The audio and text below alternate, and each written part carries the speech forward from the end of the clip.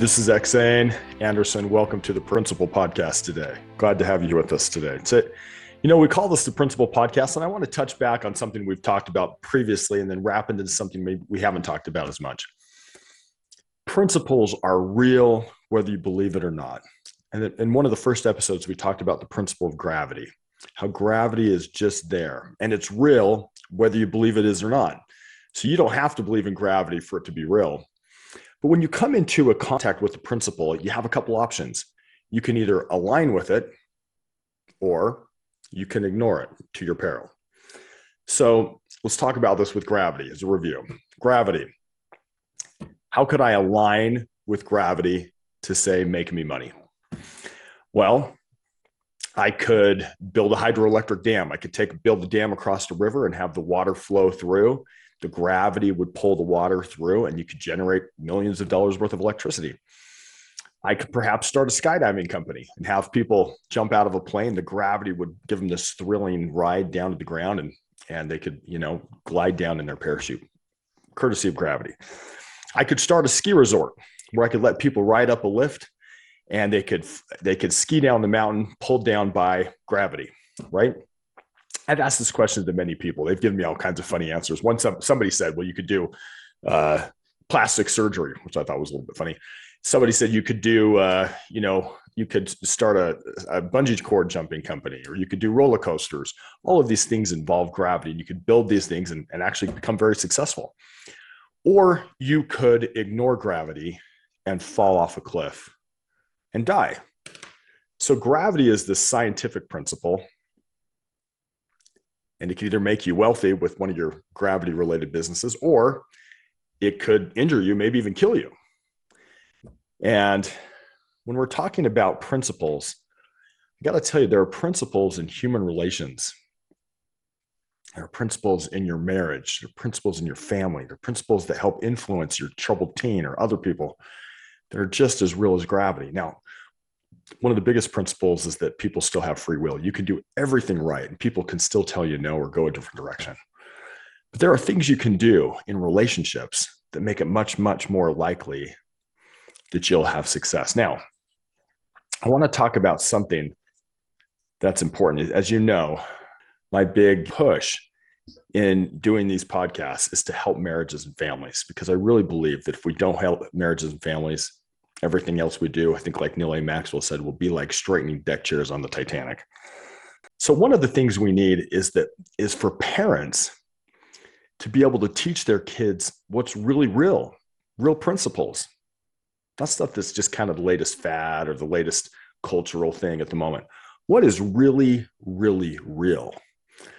Because if we can find out what's really real and teach it to our kids, we give them that much more of a chance of being successful in the world and being able to help others and serve others and follow, frankly, Jesus Christ, who's, in my opinion, lets us know what the real high principles are. Now, before we go that direction, let me tell something else here.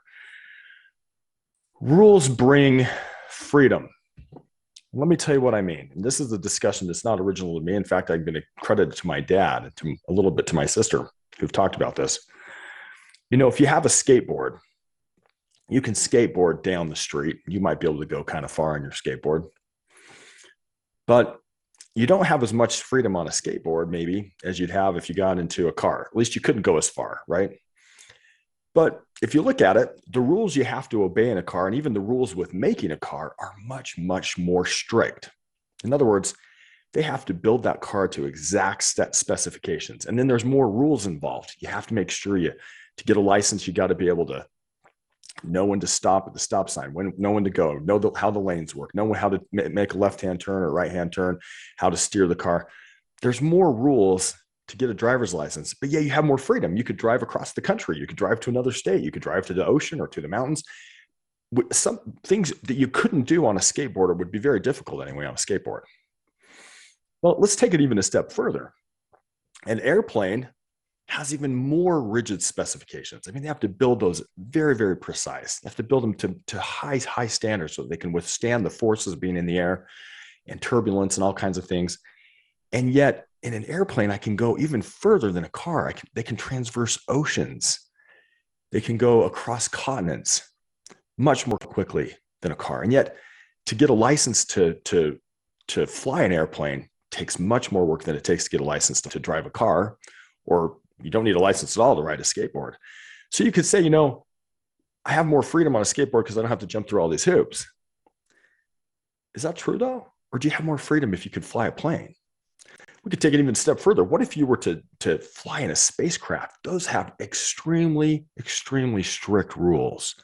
I mean, if you don't calculate it right, you could fly out into space and be lost in space forever. I mean, to be precisely in orbit, to be able to have the fuel work just right so there's not a problem on takeoff. The more rules you have that are aligned with real principles, the more freedom you have. And that's what some people in our society don't get. They don't want any rules. They want people to tell them what to do because don't take away my freedom. You can't tell me take away my freedom, right? But are rules taking away freedom? Or is it possible that rules give you more freedom? In other words, if I align with gravity and I build a hydroelectric dam, it may take a lot of time. I might have to do it to exact specifications, but gives me more freedom when I have millions of dollars that I made selling electricity than it does if I just fall off a cliff and let gravity, I just kind of ignore gravity or careless with gravity. So if we can teach our kids that rules bring freedom, and they're good rules. Now, there could be some rules that are not aligned with principle. I mean, if people said jump off a cliff without a parachute, that's a bad rule, right? But if somebody said build a ski resort, see if you can, that's probably a better way to make money with gravity than doing something else like. So if we can teach our children that rules and obedience to real principles that are really, really real brings freedom. So when I'm looking for rules that are real, I personally believe that Jesus Christ knows what they are. Now, one of the things I think is really important is when you're talking about Jesus Christ, there's a lot of people who talk about him. There's a lot of people who write about him. There's a lot of people who think they know what they're saying about him, including me. Maybe sometimes I don't. But I think it's important to go right to the source. Instead of reading a commentary or listening to somebody talk about it, go right to what Jesus Christ actually said. And as you're reading, if you read in the Bible, in Matthew 5-7, there was what's called the Sermon on the Mount. And the Sermon on the Mount has what I think are these amazing rules that if you follow them in human relations, it's almost like the difference between building a skateboard versus building a plane, or building a skateboard versus building a space shuttle. I mean, they're really, really principles that you can get on. So let me give you a couple of these rules now let me tell you something else. There was a lot of things that were written. I'm going to read in the book of Matthew, but the Sermon on the Mount is found in Matthew 5-7. There were a lot of things that Matthew wrote and showed, but the Sermon on the Mount was important to me because it's actually the sermon that Jesus decided. I mean, he could have said anything he wanted, and yet he chose to say, I think, as I count through them, I think there's around 20, maybe 21 things, depending on how you count it, that Jesus thought were super important. And here we have Jesus, who is the Son of God, teaching us. Why don't we read this 2 or 3 chapters more, this Matthew 5, 6, and 7 more? Here's one of the rules. He says this: why beholdest thou the mote that is in thy brother's eye, but considerest not the beam that is in thine own eye? Or how wilt thou say to thy brother, let me pull that mote out of thine eye, and behold, a beam is in thine own eye? Thou hypocrite, first cast out the beam out of thine own eye, and then shalt thou see clearly to cast the mote out of thy brother's eye. This to me is a huge one. Now, by the way, there are people who've said the same thing. In fact, there's a quote from, again, from C.S. Lewis, since you know it. C.S. Lewis said this. He said, really great moral teachers never do introduce new moralities. Think about that. They don't introduce new moralities. There's not two different kinds of gravity. The principles that govern everything are already there. You can align with them or ignore them. He goes, it's the quacks and the cranks who do that, meaning introduce new moralities. The real job of every moral teacher is to keep on bringing us back time after time to the old simple principles, which we are all so anxious not to see. Like bringing a horse back and back to the fence it refused to jump, or bringing a child back to the bit in its lesson that it wants to shirk. So let me give you an example. When we talk about behold, I actually looked up, he said, why beholdest thou the mote that's in thy brother's eye? And in this thing, I looked up behold right on Google. And the definition is to see or observe. So what he's saying is, why do you even see the mote in your brother's eye? So Christ is sitting here saying, you want the real stuff, the stuff that's going to make you go from a skateboard to a car, to a plane, to a spaceship and give you more freedom? Here's a rule.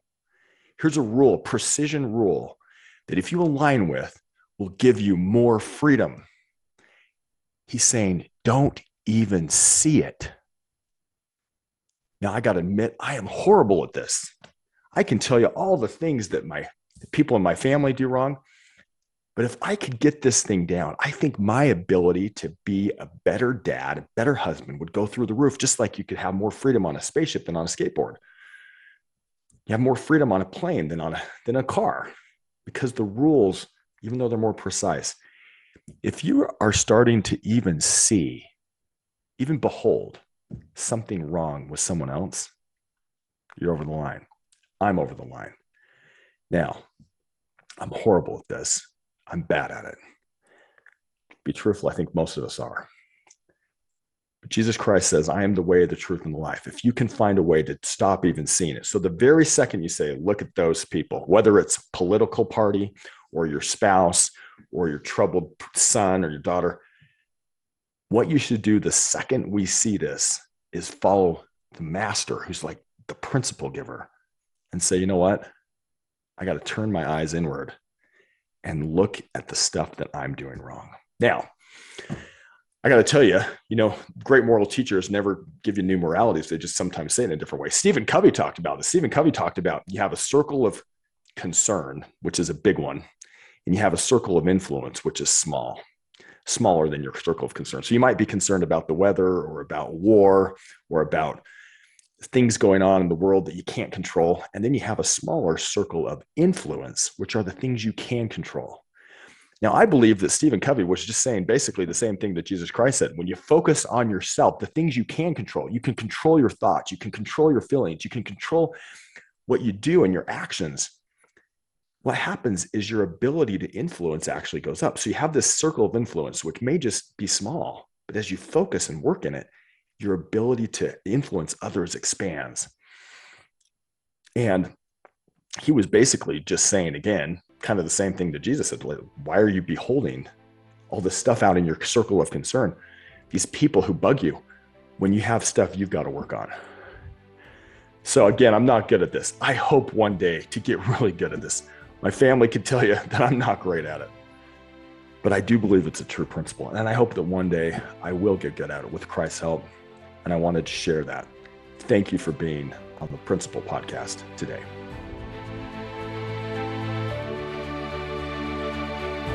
This is X.A. Anderson. Thank you for joining me on the Principle Podcast today. I wrote a book called What I Want My Children to Know Before I Die that has a lot of my thinking and thoughts about the best principles. For those of you going through painful times right now, remember, with Christ, our greatest pain can become our greatest strength. In fact, our pain, I believe, is just our superpower in embryo. And remember, no matter the question, love is the answer. I love you as much as I can for not having met you in person. Thanks for joining me.